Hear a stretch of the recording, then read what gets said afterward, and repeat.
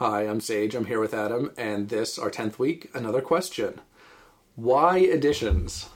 Yeah. I liked the phrasing here because we've got the alternate take where I say, why editions? Why? This is so much more, this is actually really timely when we're recording this, but maybe not when we produce it because we're getting buffering. Because Vincent just started talking about Apocalypse World V2, Edition 2. And it's also a very interesting topic because in the past we've either talked about, what game for something or a thing that you want to GM, a GM skill or a game skill in general, not necessarily for the GM, how do you start a game. But this is the first time we've just kind of taken a general topic, like why do editions exist? And as usual, I still have games that can answer this. So nice. Yeah. I have games to rant about and games to talk about, but not to answer. Yeah, I mean, my games kind of lead to my answers. So I think So what's your ordering? Ordering of what? My 3-topic ordering is from small reasons to big reasons. Oh, that I did not think about topic ordering. Or rather, I did, but I didn't think through it that clearly. I think, I could do small reasons to big reasons. Sure. All right. So my first big reason for new editions is that something was wrong in the printing. So you printed it's a it. very pedantic, or not pedantic, but very technical reason for it. Well, I was thinking about all sorts of things that have different editions, right? You have books and you have games and you have RPGs and computer games, and these are the things that you get patches for, right? It went out and, oh shoot, that card wasn't supposed to go in the controller's discard or whatever. Or a whole bunch of war games that I have are like, well, the most recent errata is underlined and the things since the first printing are in bold and red or whatever. But I mean, there are definitely RPG printings, relatively early printings of D&D where the differences between this edition and that edition are really, oh man, we screwed up and this is better, but it's effectively the same game, right? So when you talk about printing, I was mostly thinking about actual printing screw-ups. Paranoia XP was notorious to me. I have no idea if anybody else noticed. For the really weird printing screw-ups, and the crazy thing is because it's Paranoia and it's presented somewhat kind of in-world. You're not sure if it's intentional. I actually at first was like, man, this is kind of a weird choice, but I guess they can obscure some of the rules too, and that's kind of like a fun Paranoia thing to do. But if I remember correctly, I looked around online finally and I was like, oh, they didn't mean to do that. Okay. Yeah, for sure. No, it's really it's interesting talking about the difference between printings and editions. And specifically editions, I feel like the difference between, I can't think of a really good example, but the difference between D&D 3 and D&D 3.5 is really small compared to the difference between 3.5 and 4, right? 4 is practically a different game. 3.5... if you squint really hard at 3.5, it looks like 3, so... I constantly forget the differences between them. I remember the one thing that stood out to me at the time, which I can understand now. In 3rd edition, weapons had sizes, which I thought was this brilliant system to, a short sword is just a small sword. I got it. And then your creature size plus the weapon size...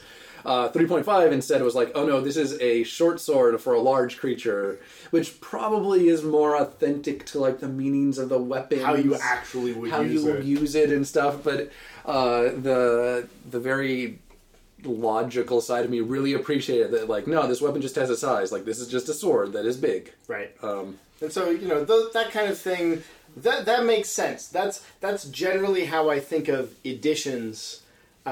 With all of the other content that I look at, right? Books, you have 1st edition, 2nd edition, oh, we had to fix this line because it didn't make sense if you look at earlier stuff that happened in the book. Or games where, well, we had to errata this because it totally busted the game, or these 2 sentences contradict, so we had to fix that. Video games where you get that patch that's this had a gigantic bug, so, those kind of things, those are my normal edition thought. Okay, RPGs, that's interesting. I tend to think of editions as bigger things, actually. Like those... That's way more common in RPGs. Yeah, and I think that's an interesting thing. Like the really interesting bit of this topic to me is how it relates to other media. Right. There are so many things that go through different editions and so many things that don't. I mean, most fiction books might go through a minor kind of second edition, fix some typos and stuff, but you're unlikely to have the kinds of things that change between editions of most RPGs. Like, it's unlikely that the ending of the book significantly changes. But there's totally RPGs where the significant parts of the game just get entirely swapped out. I mean, sometimes they're even hard to see them as the same game. And then like movies, it's weird because books, I feel like, are kind of the least open to reinterpreting your own work. Like somebody else might write, their companion piece they might write Pride and Prejudice and Zombies or whatever, but it's unlikely that somebody's just like, I really think that Brothers Karamazov needs to be rewritten in Russian, just to, update it. That maybe you retell the same kind of story, but you're unlikely to be like, this is Brothers Karamazov second edition. Right. And I mean, that kind of thing happens in board games, but they don't call it second edition either, right? They occasionally call it second edition, but more often you will have, like Martin Wallace does this. Mm-hmm. You have A Few Acres of Snow, and he says, the system is really cool, but it has a couple of problems, so I'm going to build a totally new game, Mythotopia, that's effectively the same thing. All the systems are the same, but we're going to change the things that I cared about changing, and we'll give it a different theme so it looks more different. Mm-hmm. But it's not going to be A Few Acres of Snow second edition, because that board gamers would be like, I've got A Few Acres of Snow, I don't need... Yeah. And there are, what is it, Advanced Squad Leader? Like, that actually has had some significant additions that people, I believe, you know this more than I do. In the wargaming world, you end up having a system... and then games that use that system. Mm. And the individual games will have the system rulebook and then the scenario rulebook. Okay. So, like, you have the coin system, and it has the system rules, and then each coin game has modifications to the coin rules. And the coin system takes it really, really far. But there are other game systems like OCS, where the system rulebook is easily 40, 50 pages. Like, full-on made... Like, it could be an RPG rulebook, and then the individual games have their own rulebooks of 20 pages where they're like, in this particular situation, we're using these weather rules instead of the system weather rules. Okay. It'd be like if Apocalypse World Hacks didn't come out with their own books. They said, play Apocalypse World, but instead of these classes, we're going to use these modified classes. But that's what a lot of settings do for things like D&D. Right. Games that have a tradition of having settings that you attach to them. Right. And even things like the current Star Wars line from Fantasy Flight. Right. Kind of keeps a lot of the same stuff, and then they're like, this is... They actually have a pretty good approach to it. This is kind of a different game, but like if you have them both, you're obviously like, they can work together. But this is totally the smugglers and the rebellion and all that. Yeah, and the big difference is that for RPGs, the base book is so big, you're not going to give it to the person with the setting book. Whereas in war games, it's small enough that you just put all the books in there. Well, this is Vincent's challenge for Apocalypse World 2nd Edition, and when people like us make more games based on it, instead of us rewriting everything, he should try and get us to package in Apocalypse World.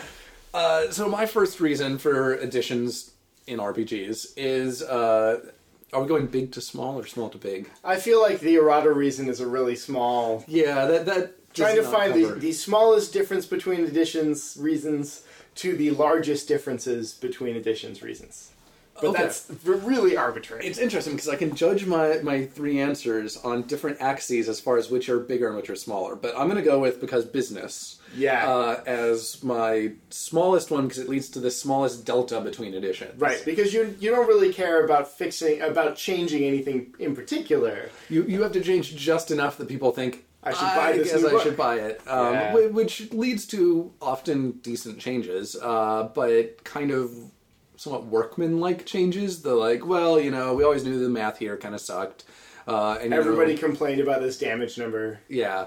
And those, those are kind of the least interesting game design to me. Like fixing up a few numbers and maybe thinking like, I guess it's starting to sound like I'm talking about 3.5. Changing the sizes of weapons to use a slightly different way to measure the size of weapons, that'll really fix things up. And I think the big thing about that bothers me is that those changes feel like things that should have been fixed before publication. And the problem is that, we're hobbyist designers, right? And hobbyist designers, we don't care. It's going to come out when it's going to come out. We have whatever amount of time, no big deal. And so when we're really, really happy with it, that's when it's going to show up. But I think as a hobbyist designer, you're also limited in that especially if you end up with a successful game that you weren't expecting to be successful, in my case, you suddenly have a huge amount, like several orders of magnitude, larger feedback. Group, yeah. So I think that, people, especially if you're designing just for fun, you design it until you're done. But you also, the process of releasing is kind of a step in design. Mm-hmm. It kind of leads back into designing more. Right. But you tend to see, I don't know, we've seen a lot of like computer games in particular that come out and are just broken on launch. Or board games. I've seen several board games come out and within the first month or so, somebody finds something that's seems glaringly obvious after being revealed, that leads to this gigantic change. We were talking about A Few Acres of Snow earlier, and that had something exactly like that called the Halifax Hammer. Yes. That I'm saying this for everybody else's enlightenment, not my own, or not yours, because you're the one who told me about it and kind of ruined the game for me. Gee, thanks. Yeah, play with Mythotopia. Mythotopia is better, anyways. But yeah, the idea that you put out a new edition. For business, this is kind of the like Madden and Call of Duty approach. Yeah. It's the new year. We're going to update all the stats. Go. Yeah, and some of those changes, they're different years of Call of Duty have been better or worse. Like some of those changes are great. I'm even now a Madden player, and honestly, the changes they made on defense for 20 or whatever, the last one that came out, they just called it Madden 15, I think. Nice. The changes they made on defense were fantastic, which, considering that you got Richard Sherman on the cover, made sense. Madden is, yeah. It's the epitome of, we're going to release a new one because business. Yeah, RPGs don't do that so often. Like Wizards gets a lot of flack for it.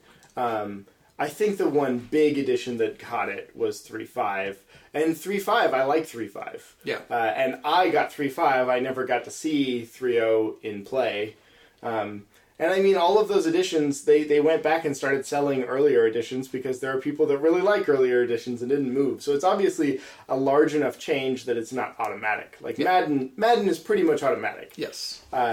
So it happens. What's your second? I actually want to dwell on this one for just a little bit longer because I feel like the business idea of it has changed over time. Oh yeah. Partially with a change in play style, kind of. It's interesting because we're in a lot of ways, I think, one of the best eras for adventures for D&D-ish games. I'm thinking more of OSR D&D games than 5th edition, but there are amazing adventures out there, and they come out regularly, and they're super well presented. They're fairly easy to get, really good stuff. But there's a perception that adventures aren't used as much, and I think that's part of the change in the business justification for editions. If you look at some of the earlier editions of D&D, the idea that there was a new adventure sold you on it, and this is part of why Pathfinder is very clearly just Pathfinder. Like, there's no Pathfinder 2nd Ed, and everything I've heard is they have pretty publicly said, like, no, they're painting themselves into a corner, but, like, they have such a adventure, such a subscription-based kind of for adventures that they can do that. It's not even kind of. You subscribe. You can just get adventures sent to you. Exactly. I guess it's not kind of. It is a subscription base. And when you have a subscription base, and the interesting thing is their subscription base worked so much better for them than D&D Insider did for 4th. Right. Partially, I think, because it's a physical thing. It feels very different to have to pay your money each month to keep on using the software you want to use, even though that comes with PDFs of cool new adventures and Dungeon and Dragon and all that stuff, as opposed to each month you get this new physical thing to read on the toilet or whatever. Right. So yeah, I feel like business justification there is partially a shift in play styles in RPGs. But anyway, my second biggest is because we're tinkerers. That's my second biggest too. Oh, okay.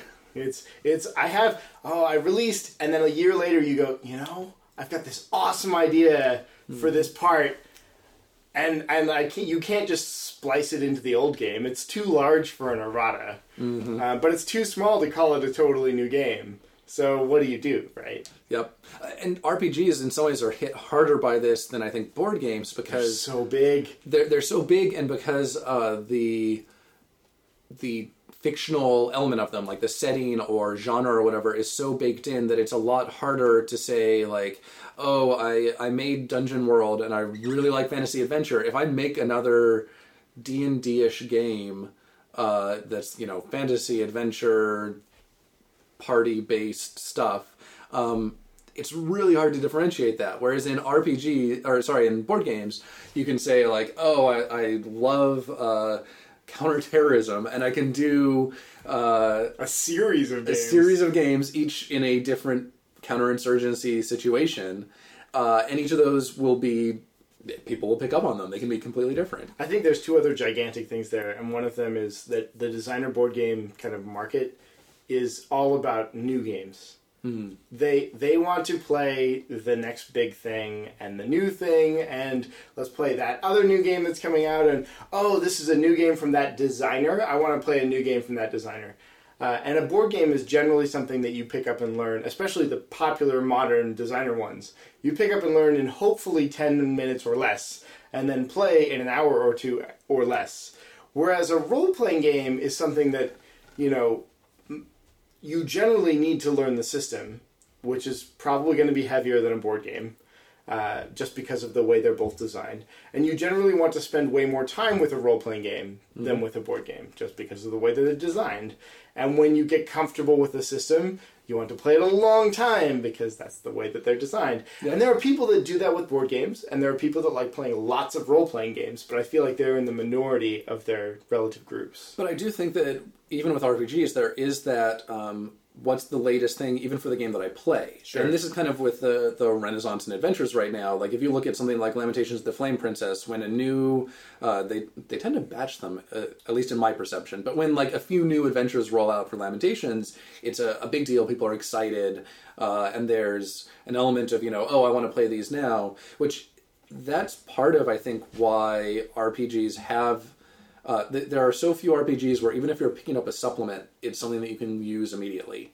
Whereas a board game, like, if we had some time after the podcast, we could just swing by Uncle's Games and pick up something and probably make sense of it in time to play it tonight. Right. Yeah, and it's almost as if adventures are the games in the board game metaphor, and the RPG itself is like the underlying system. So like there's deck building games and board games, and if you know a deck building game, kind of this system, this underlying system, then you can pick up any one of a bunch of deck building games and pick it up relatively quickly, and that's cool. So like, you want to play Lamentations? Sweet, you know Lamentations. Now let's get a new adventure. You'll have to learn a couple new things to play the new adventure, and you're off, right? But because of the way things are sold, it's really interesting. Yeah, I think adventures are... And adventures are interesting because it's there's usually less upfront learning. Like if I've already played Dominion and I want to play Thunderstone or something... That's a relatively large piece of jump, but... Okay, so they're both deck builders, which is the point that I was getting to. Yeah, but in comparison from one adventure to another, yeah, Dominion to Thunderstone is a larger jump than... Adventure 1 to Adventure 3. A larger upfront jump. Like, a lot of adventures will have, a moment in them where you're like, oh man, in this room, gravity's inverted, to use a classic, slightly overused example, which require, but that moment comes further in. You don't sit down to play and are like, oh, in this adventure we roll D30s instead of D20s, or something like that. Whereas Thunderstone, you sit down to play and you're like, okay, I kind of know deck builders. oh, in this one, we're trying to beat monsters, and my hand gets played out this way. Okay, I got it. And from that point on, there's some emergent things, but there's fewer surprises. Yeah, the upfront cost is pretty big. Yeah, the upfront cost is big, but it's clear why this one's different from all other games up front. Whereas an adventure, and part of it, an adventure is so fictional, kind of. It's almost like sitting down to a new history book or something. Yeah. You know how to read, but this one's going to be different. Yeah, and maybe you know, like, the subject area. Like, maybe you've read a lot about World War II, but this one's about submarine warfare in the, I don't know, the years of 1942, or I don't know. Like, it's on some specific topic that you're digging into. That is an interesting topic. There's a couple games on that. Oh, they're very good, actually, from what I've heard, if we're thinking of the same ones. But yeah, it's where this goes back to why editions is if you want to tinker, if you're the kind of person who likes to tinker but also doesn't design games that tend to come with published adventures, right. You're kind of in the place of, oh, if I come up with a new thing, either have to sufficiently distinguish it that it's easy for people to tell them apart, or you just kind of put out a new edition because you're like, well, like I've heard a few other things that may be changing in Second Ed Apocalypse World, and it's kind of the like, oh, I've figured out these things. They're not big revelations in game design, but they're these little tinkers and tweaks and... Yeah, follow Vincent Baker on Patreon if you haven't yet, because he talks about Apocalypse World 2 there, which is awesome. I only just followed him on Patreon because I'd heard about it through other channel, through Vincent actually, and I was like, oh, he's talking about it. I guess I want to see it. Yeah, and that'd be interesting. I think so. D&D did that post 3.5 before 4. They released a supplement about combat. That was like alternate rules that you could use for combat. Yeah. That were their ideas for 4th at the time. That was not quite a new edition, but enough of a change that they could play with it. And those rules were really interesting. And I can't remember the name of the book now. It was like the something swords. Yeah, wasn't it? the 5 swords, the 7 swords. 5 or 7. Those were the because I mean those are the numbers, right? Yeah. 5, 7, or 8 if you're in China. And they built it, if I remember correctly, they built most of it into classes, which is an interesting way to extend it. Right. Instead of saying like, oh, everybody has to start thinking about all defenses as saving throws, let's say. Instead of doing that, you create a class that does that, and you create enough of them that maybe if you want to, you can play an entire party of people who are all in kind of the new rules. The Saga edition of Star Wars had an element of that as well, though the most brilliant thing from the Saga edition didn't ever get reused again. I love to rant about this because I think that more games should use it. Instead of the typical for modern D&D thing of having a whole bunch of conditions that have very specific modifiers, like if you're deafened, it's -2 to detect or whatever. It's a disadvantage if you're deafened, sir. Yeah, sure, disadvantage. And disadvantage goes towards this. Instead, for most things in Saga Star Wars, there was just a condition track, and it would say you take a condition and you move one down the track, and each one steadily gets worse, which is kind of nice because instead of having all these individual rules, you just kind of have this one thing on the character sheet that you track. And there were a few special ones for, I think, Blinded, because of course it's a D20 game. But it was a really nice idea. It's a little bit like Torchbearer, except in Torchbearer you can take conditions out of order if you're not taking them from the grind, whereas here it was always like, oh, you took a condition while you moved one down. It was a nice abstraction, and it was elegant, and it made, compared to the games that it was based on, it improved things dramatically in play. I like that kind of direction that we're moving in game design overall. A lot of games that came out in the 50s and 60s and early 70s were, let's put as many rules as we need to into this so that it simulates the kind of thing that we want. And this isn't just RPGs. This is war games and RPGs and whatever. And then there was an entire other class of games that were ancient and kind of had all of their rough edges filed off. So, you play Rummy, and Rummy's ancient, and Poker's ancient, and they're simple and straightforward, and only the important things are there, right? Mm-hmm. And as we've moved on from game design, the games that come out now, they've filed all of those Rust packages out as they get published. And there are very few, when you talk about, complex games now, they're much simpler to play in general. Especially, but maybe that's just there's so many now, and you only see the popular ones, and the popular ones are popular because they've done this. I think there's an element of that, and I think it's also somewhat cyclical. Like we're currently, I would say, mostly leaning towards simpler, probably more consistent games. There's also an element of how many things are special cases, special cases that are still in the core rules. Right. There's kind of the exception based design as well, which is how many things are special cases, but you have. Like that particular rule spells out the special case. I'm not entirely sure that it's something that I like. I like that both exist, but I'm not sure that one or the other is kind of something that I'm excited to see a lot of. Like I want both to exist. I want the weird games that have all these weird corners and kind of throw you off guard through that. But I also want games that are just like quick and elegant and streamlined and there's room for both. I like the corners, but I want to see them in play. Mm-hmm. One of the problems with exception-based design is that if you forget it or miss it, which you are likely to in one of those games, you never get to see that awesome chrome, right? Sure.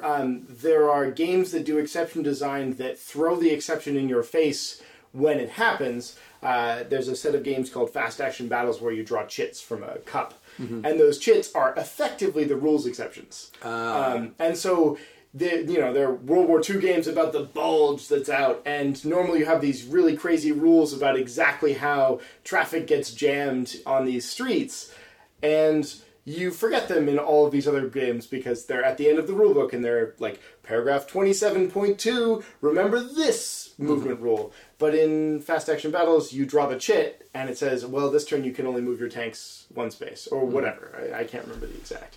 And in role-playing games, you want similar types of things, right? Character sheet design plays into this a ton. Mm-hmm. You want your character sheet, your character's exceptions to be right there. If you have something weird going on when you roll a will check or whatever, it should probably be right next to your will box. I think there's... That's certainly one thing that I like, but I don't think that's, I wouldn't say that that's a should necessarily. Like, I think there's room, actually, depending on how the exceptions are designed in particular. If it is something on your sheet, you have a rule that says, in these situations, you get +1 or something, that obviously fits a lot better on your sheet. It's easy to find as opposed to buried somewhere in the rule book. But, for example, some games have kind of subsystems that work dramatically differently. Instead of the kind of epitomized by D20, they're like, everything is going to be this, and maybe there's a few modifiers. In that case, those modifiers should be front and center and easy to find. But if each thing really is more of a exception, like if it really is like, oh, this time we're going to, we need to find out how long somebody can breathe underwater was the first thing that came to mind, but that's a horrible example.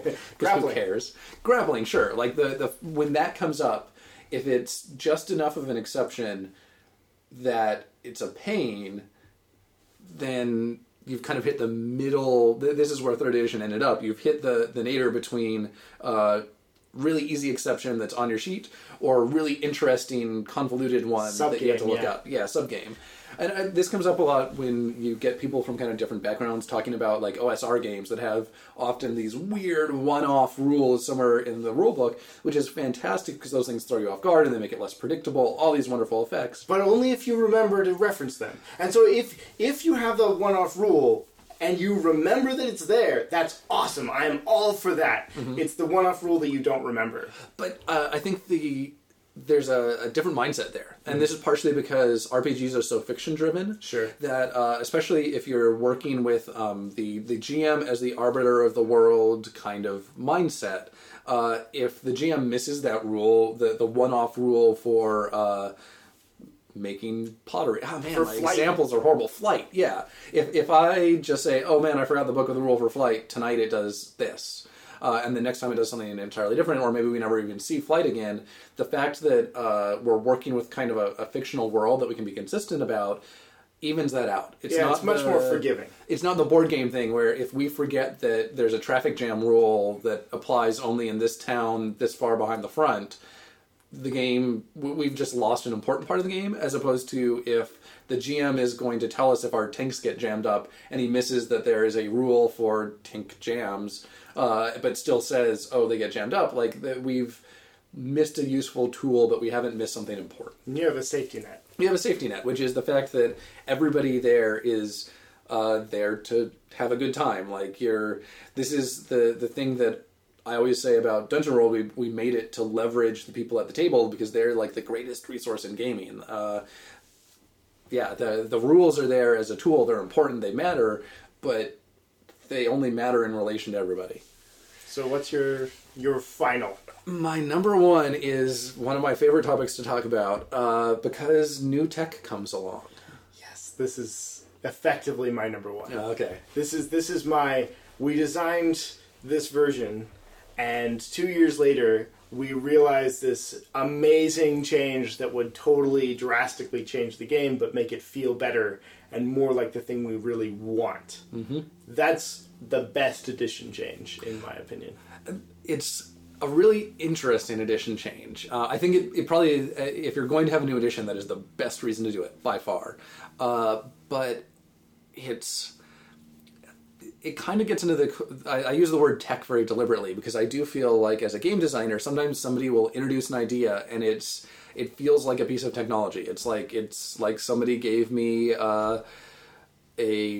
the ability to open sockets in my code or something. Like it is a new tool that I didn't previously have that I can now use in all my designs, and it opens up new avenues and maybe makes me want to revisit something. But games aren't really technology in that sense. Like, that is a strong statement. So this is the way that I like to approach this. There's a few analogies, and there's kind of a central question. The central question, which is a bit too binary, but it's like where I like to start is, are games more like technology where you want to use the most recent stuff because it is distinctly better and more powerful than what came before? Or are games more like art where there are certainly new ideas being introduced, but the older versions are as important, if not more important in some cases, than what's coming out now? I don't agree with your position on technology. Really? You don't always want to use the newest and most amazing thing because there's trade-offs. Okay. There's trade-offs in everything, right? There are trade-offs. I'm going to drop you in the middle of the desert.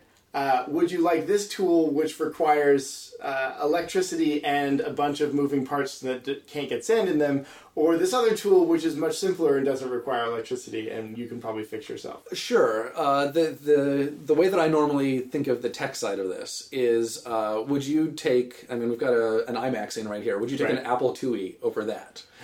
Right, but when you talk about game design, I think it's way more the other kind. Mm-hmm. It's way more, here are 7 solutions to this problem. Mm-hmm. This one's newer, but that doesn't make it better than the other solutions immediately, right? Oh, I tend to agree. Like these are deliberately kind of polar points just because they are so different. I don't think that we can entirely go into one or the other. But this is how I think about technology and game design, though, is that these are the 7 technologies, right? Mm-hmm. There's a book called The Art of Game Design, a book of lenses.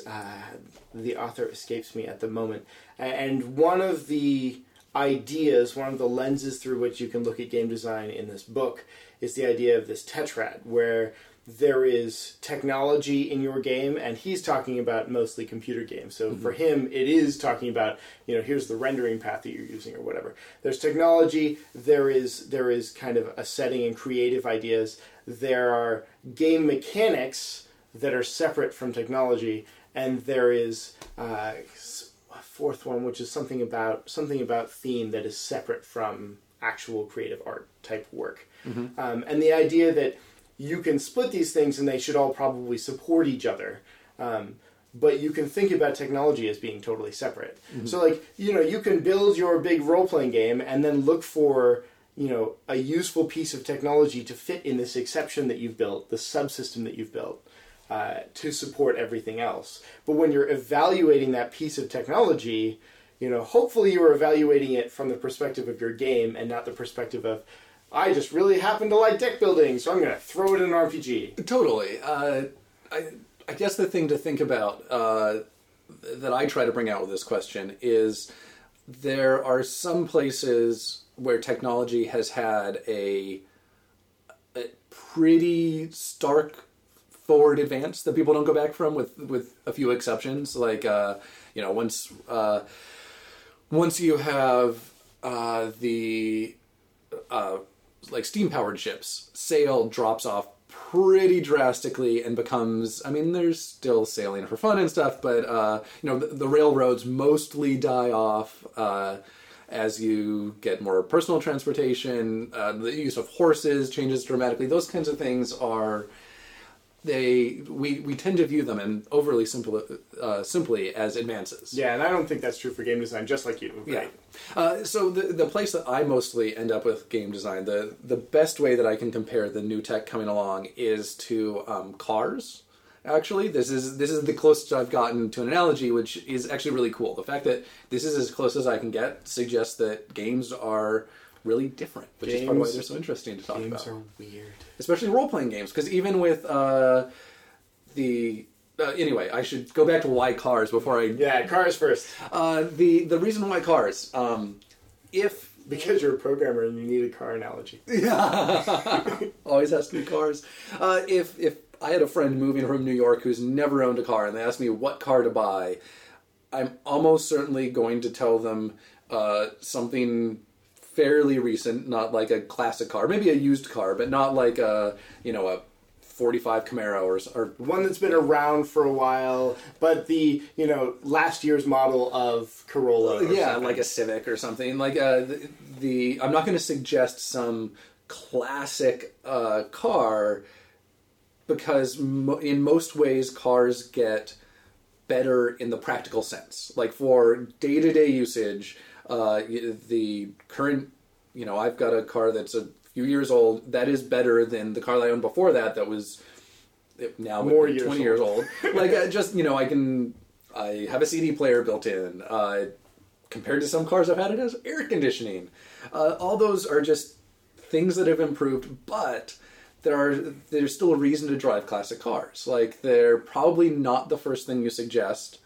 But you also wouldn't say, like, oh no, everything before 2000 is horrible. Especially if you really like cars, you definitely want to ride and hopefully own some of these classic cars. And that's the closest I can find to RPGs, but the place that it doesn't match up is if somebody came to me and said they wanted to play D&D, which is not something we've directly answered, but we've kind of talked about.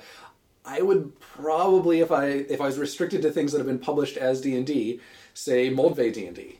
Like the 5th edition, to me, it's actually a pretty decent edition, but it's not a Civic compared to like a classic Roadster or something.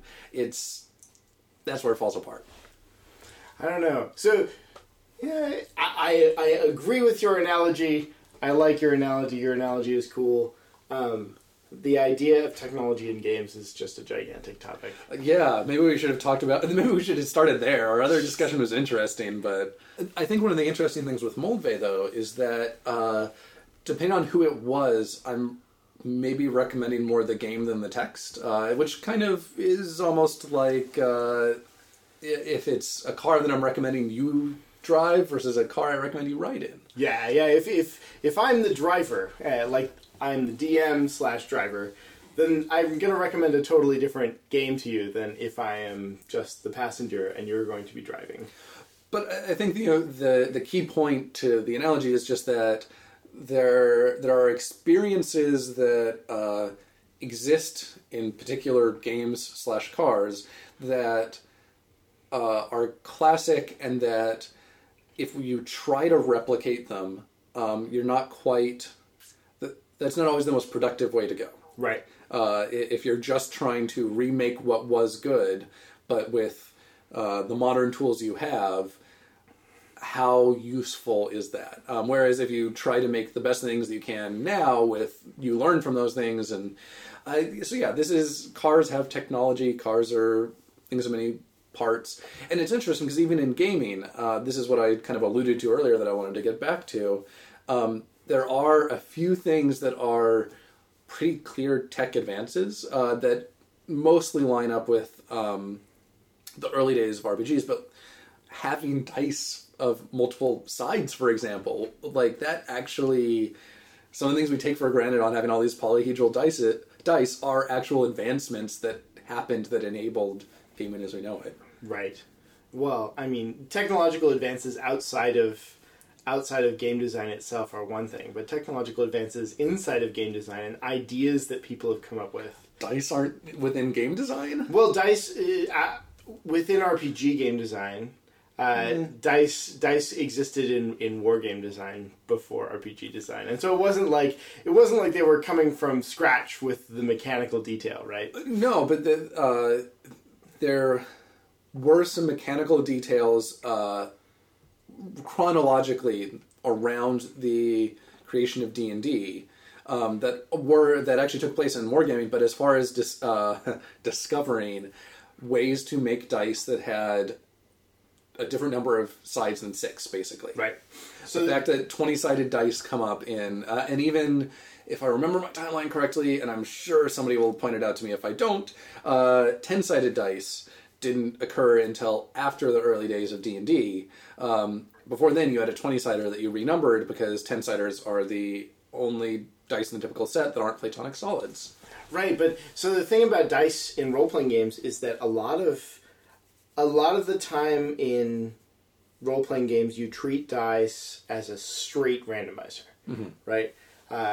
Especially coming from a war games background, you say, well, I think that the probability of this is blah, just like early AD&D stuff, right? You don't know? Well, decide the probability and then roll a die to match the probability. And the dice were used as straight, let's find out if this probability of thing happens. And I feel like that's much less a technology advance from the perspective of mechanics using dice than a role-playing mechanic where you roll dice and then assign them to stats, and that says which things succeed and which things fail. Or you roll 2 dice and take the higher one. Things where you, as the player, have an option in the probability. I think that's true, but part of that is our current perspective. I mean, for our entire lifetimes, having a typical D&D set of polyhedrals has not been a big deal. And that gives part of the thing you're talking about of just assigning probabilities without the percentile idea to dice, that either you have 2 10-sided dice or 100-sided dice. Without that probability, people have a much harder time mapping probability to 6-sided distributions, because you have to do it in weird chunks that technically have repeating decimals in them and all that horrible stuff. You can't handle 16.6 bar? I mean, it's kind of a pain, and it's also very granular, which in some ways is good. I'm a big fan of just D6, 5 and 6 are good things, 3 and 4, 1 and 2 are bad. They're big chunks, but sure. But as humans, a lot of times we're used to dealing with percent probability, and being able to just map that to one die roll is an advancement that we can very easily take for granted. But my point is that that's not... So talking about technology, it's not the technology to create a D10 that I am interested in, so much as the technology to use percentile dice.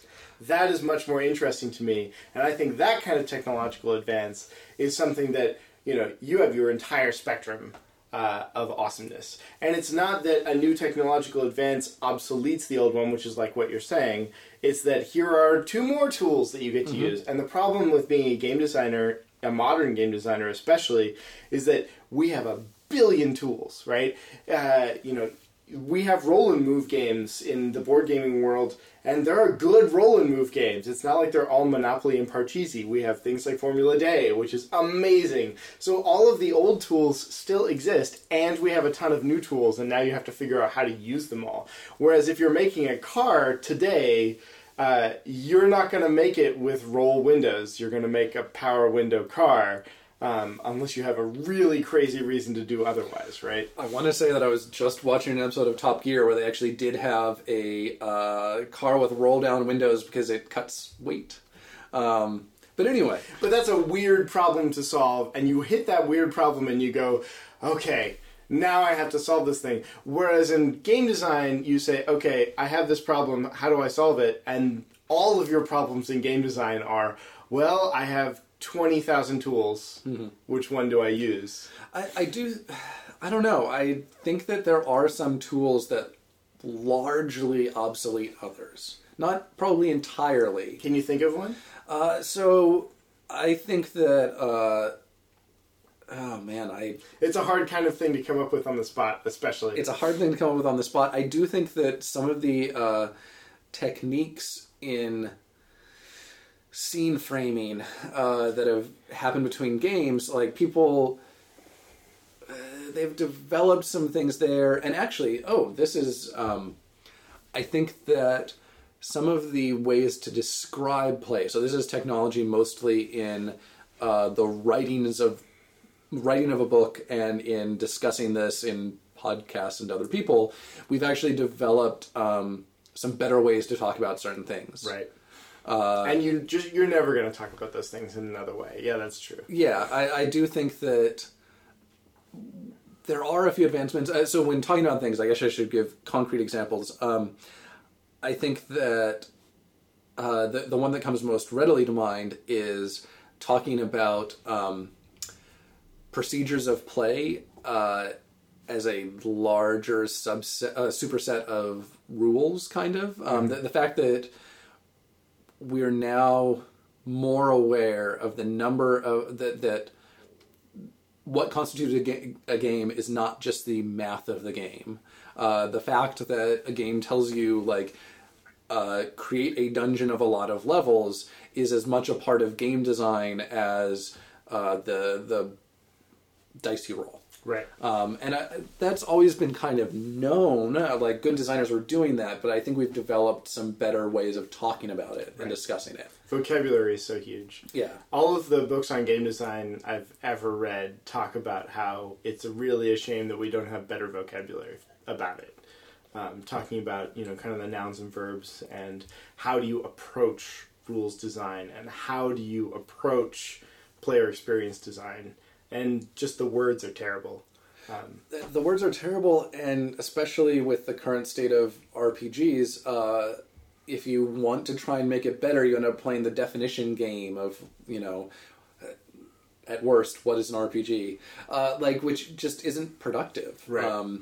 And so it makes it really hard to improve the vocabulary because at most you kind of get some consensus. Like right now, I would say through a lot of people that I at least enjoy talking with, fiction as a term for the fictional environment with which the game takes place in, not just physically, but like the entire place that we've imagined and all of the both physical and like procedural elements of it, that has gained some traction and is useful. But even that, like people with Dungeon World were like, oh, you talk about fiction, like it must be a game of narrative, pass the hat kind of thing, and that's not it at all. But it's a really, really weird thing for like this. The group of people that like role-playing games and play role-playing games and design role-playing games, it's really weird that as a whole we have strong opinions and are combative about them when I feel like you go to, film analysis, right? Mm-hmm. In film analysis, you talk about this particular kind of shot, and nobody's going to argue with you that it's a particular kind of shot, I feel. Oh, I think that we probably just don't I'm not. We might just not know enough about. I'm not involved enough in film analysis. I would bet that happens to a point, but I think you do also have a point there that people are just people are going to accept most of what you say. They have a large. Let's put it this way: I think they have a larger agreed upon vocabulary, right? Because it's existed for longer. I think that it's not so much. I'm sure there are lots of technical things for people who really like film that people will that would get debated in the way that RPG stuff does. But on the other hand, like if you watch Every Frame a Painting, which is an awesome YouTube series picking apart cool things in film, they have one about oneers, one shot that the example does an entire scene. And I'm pretty. I guess he talks about how this one is not technically a oneer. Oh, I was going to say that I doubt anybody commented saying like. But you're right. There is a moment in there that he says this isn't technical. Oh, he says they did the one shot, and then in the middle they spliced another piece in, but they didn't have to. So it's kind of a wonder, but not really. But I mean, that kind of thing.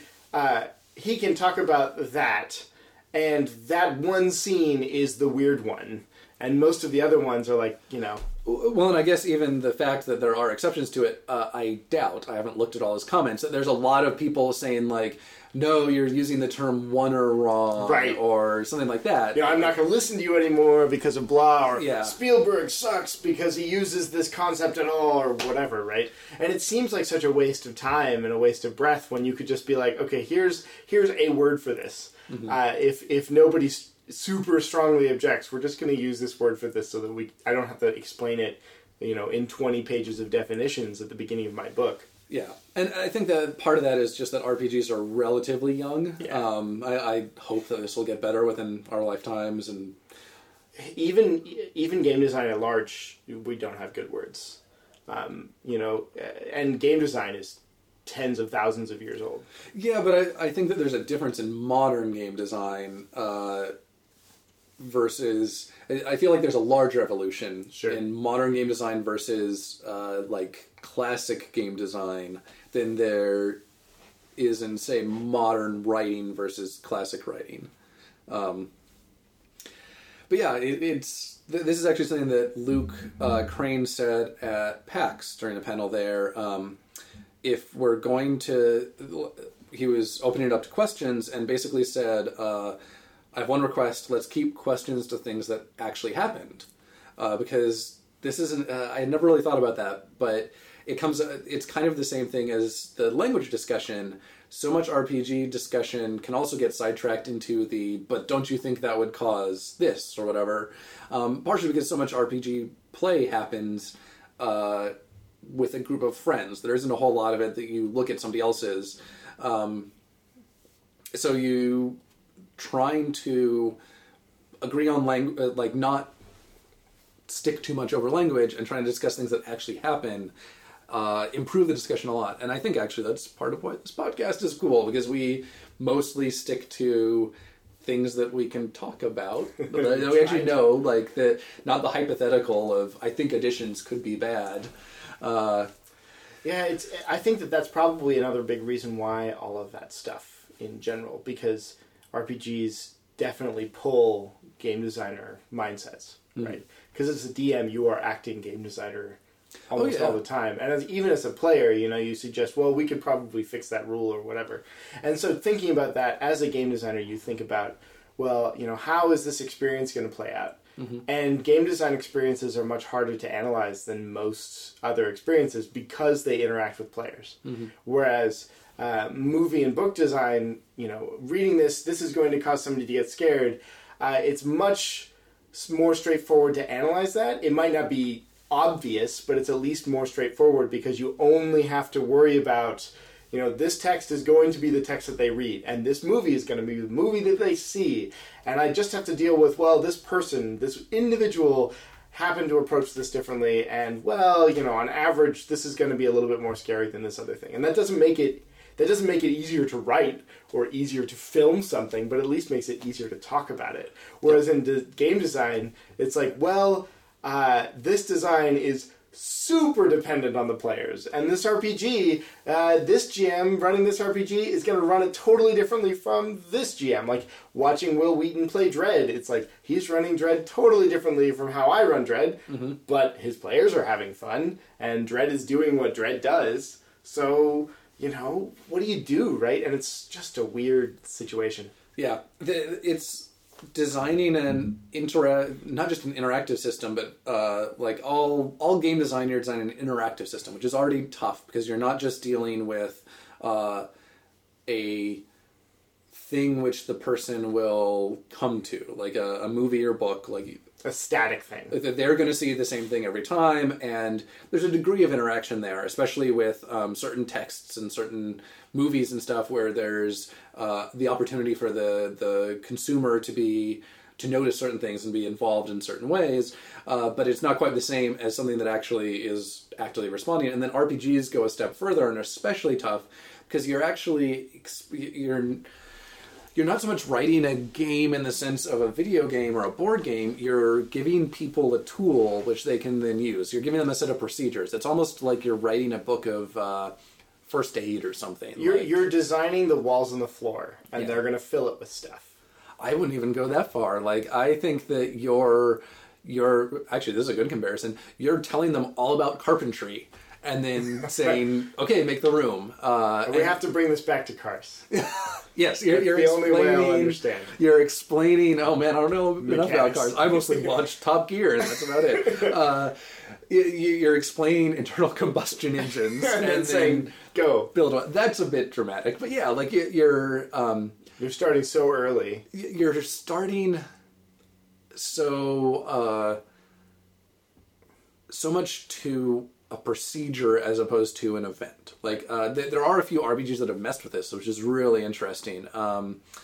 There's a game that Sweet Agatha, which, if I'm remembering the right game, it's going to be hilarious if I'm not, comes in a sealed envelope and has like things that you open and stuff. And through that, it is providing a bit more of, it's not just providing a procedure, it's also providing modifications during the middle of that. Whereas most RPGs, even if they give you a whole bunch of setting and stuff, are just giving you things for you to use. And then once you're going, up to you. I don't know, it's interesting, and it really challenges so many of the terms that we want to talk about it with when talking about, you know, and then I say the new editions because you have new tech in gaming, and is tech even an applicable word? Yeah, and what kind of technology and what pieces of technology. Yeah, it's just a very difficult thing to talk about. So it's funny because we've ended up basically pretty much all of our answers were the same, and we still managed to talk about it for quite a while. Oh, it's really weird. I mean, part of me wishes that, you know, D&D 4 was not D&D, that it was some other called game, and I understand the business reasons for calling it D&D, but I don't understand the game reasons for calling it D&D. Like, it feels like they could have totally released another game, and it would have sat on the shelf next to D&D 3.5 because people buy stuff from Wizards because Magic cards make money, and they would have been able to sell both editions, and they would have served different people. But I feel like it was that obvious. I mean, Wizards there's a lot of smart people working there, and they have way more access to data than we do. Like, if they thought that was the case, I think they would have done it. Yeah. I presume those guys are generally competent, and they have way more resources. And sorry, generally competent makes it sounds a really low bar. Like, a lot of them are actually really good. Yeah, very well. Yes. They know a lot of stuff here, and so I tend to presume, because I feel the same way. I think that if it would have been, even today, if they were republishing hard copies of classic editions, I feel like they could be on a regular basis. They do some special editions. I feel like that could work, and if they were even supporting them. But the fact that they're not, I presume means that they've looked into this and found some really good reasons not to. The question in my head is whether it's a market question or a design difference question, and I feel like it's probably a market/business question. Probably. And I am so far out of that field that Oh, yeah. I cannot speculate. I hate the business side of things, and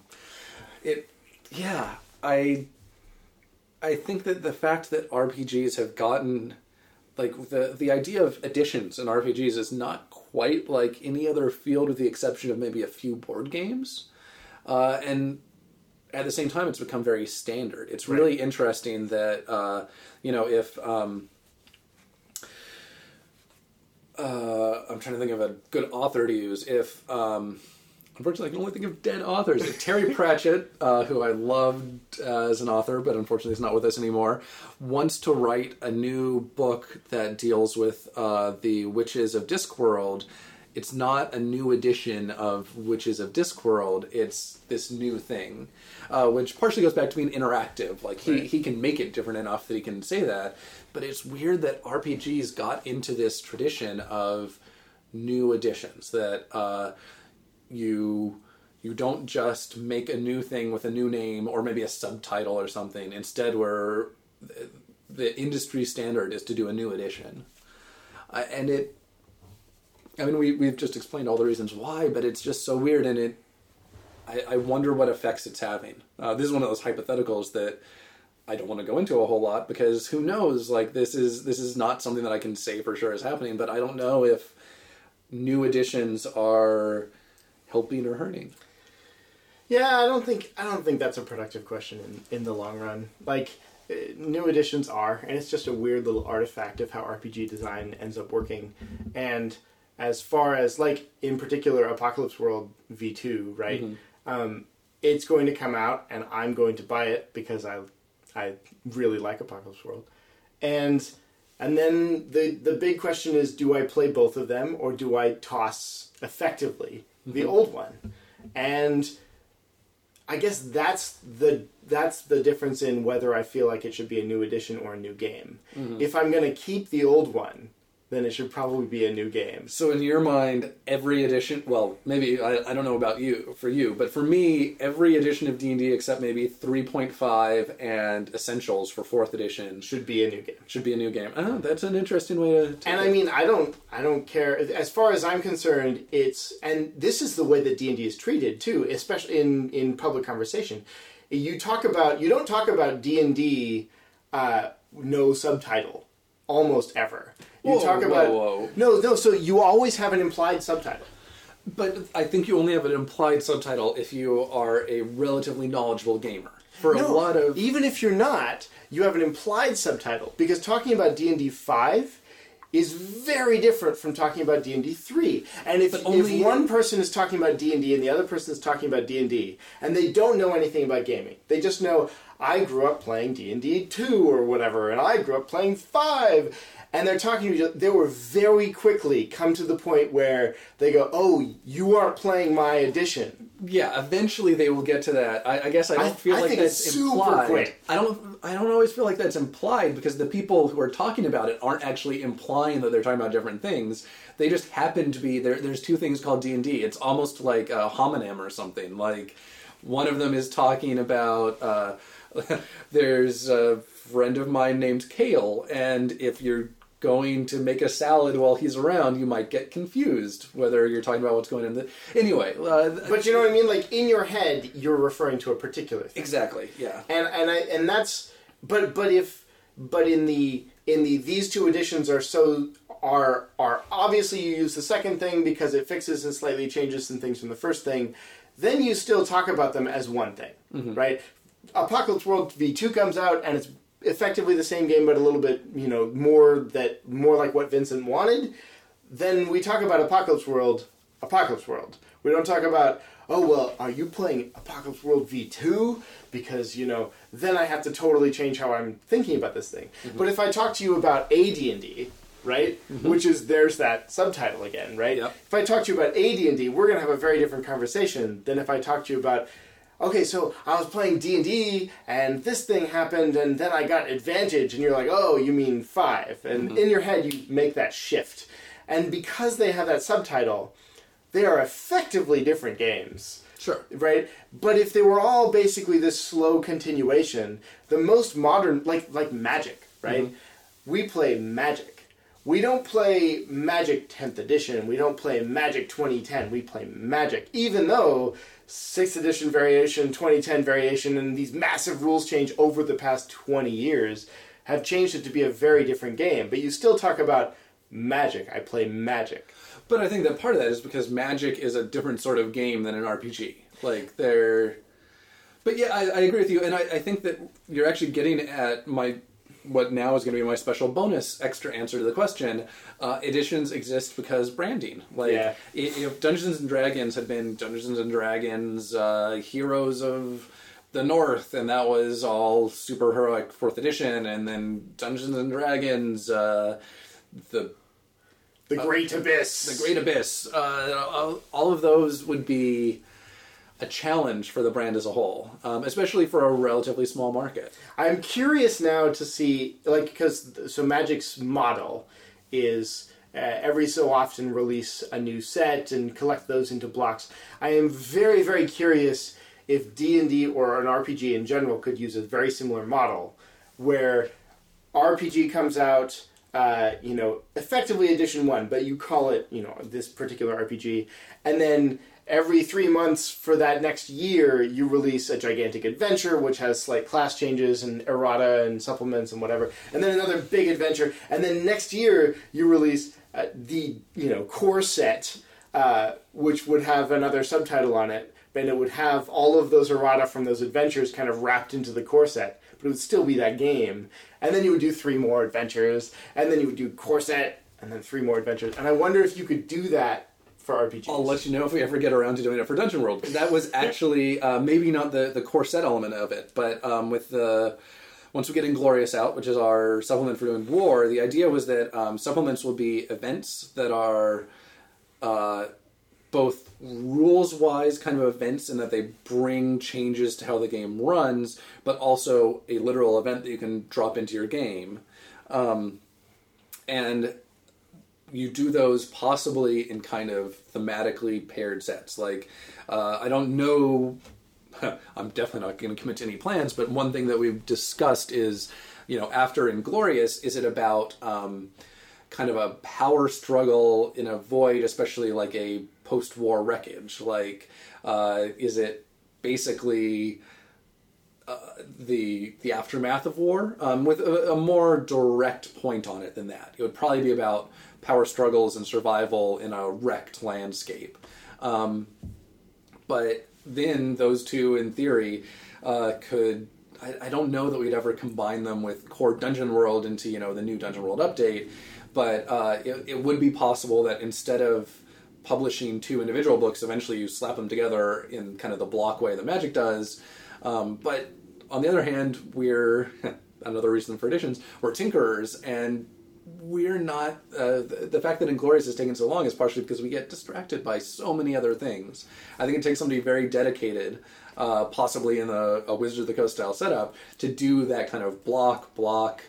Distraction is huge. I think one of the big reasons that Magic has been able to maintain kind of this is Magic is because they were forced to, right? They were, especially really early on, Wizards was very, very, very focused on being able to support a collectible game. And a collectible game means very little if all of those cards are worthless because now we're going to change the game. Yep. And there's a ton of decisions made in Magic that really care about that.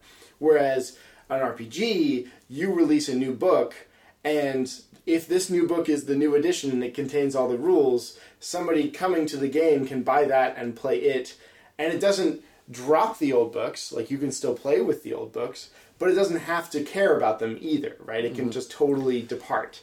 And because you are allowed to depart, it's really tempting as a game designer to say, well, if I make this much larger change, this will be much more like I want to play. Well, and not even...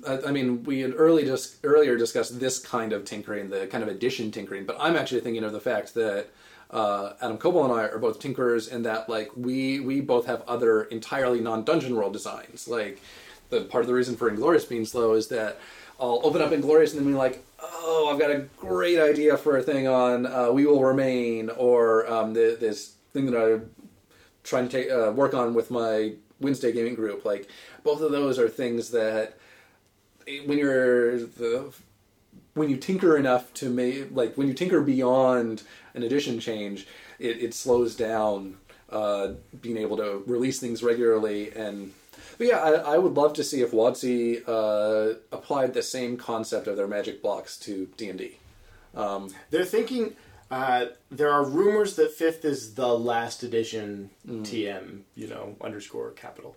At which point, I would love to hear from somebody from Wizards about future plans, if anybody could talk about them. The things they've said publicly are interesting because they've been saying that the slower release of things is very deliberate. With past editions, they feel like they flood the market. They flood the market, and it goes too soon.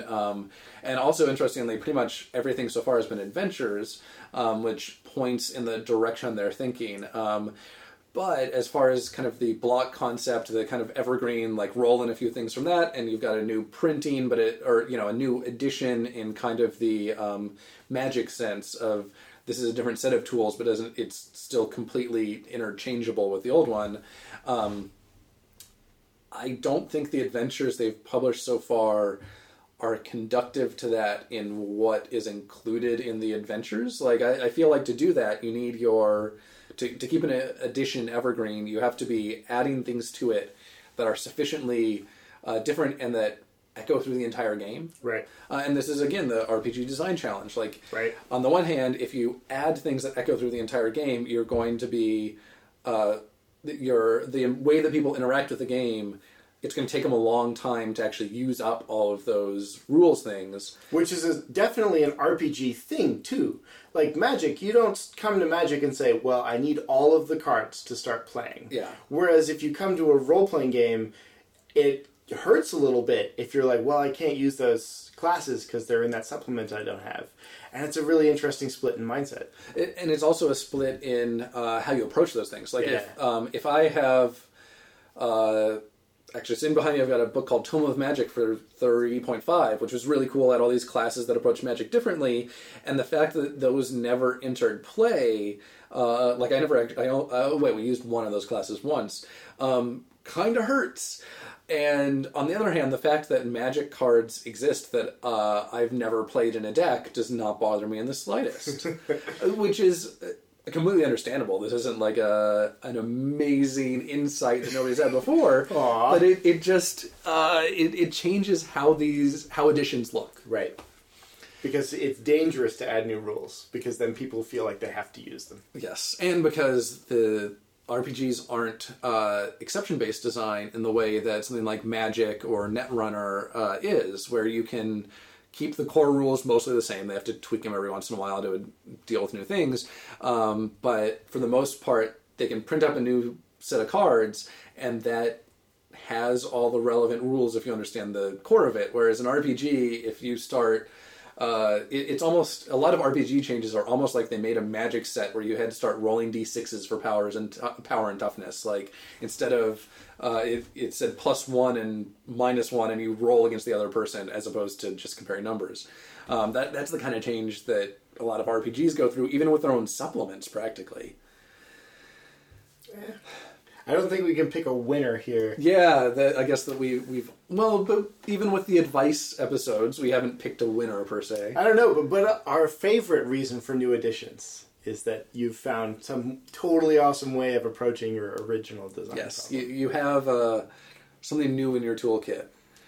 Whether we call that technology or technique or whatever, Tech is a great word because it covers both of those. Oh, good point. My random choice of words was actually super insightful. Because I like technique because then it covers things like writers who revisit a similar concept, but they now have new ways, like they've entered a new style or something.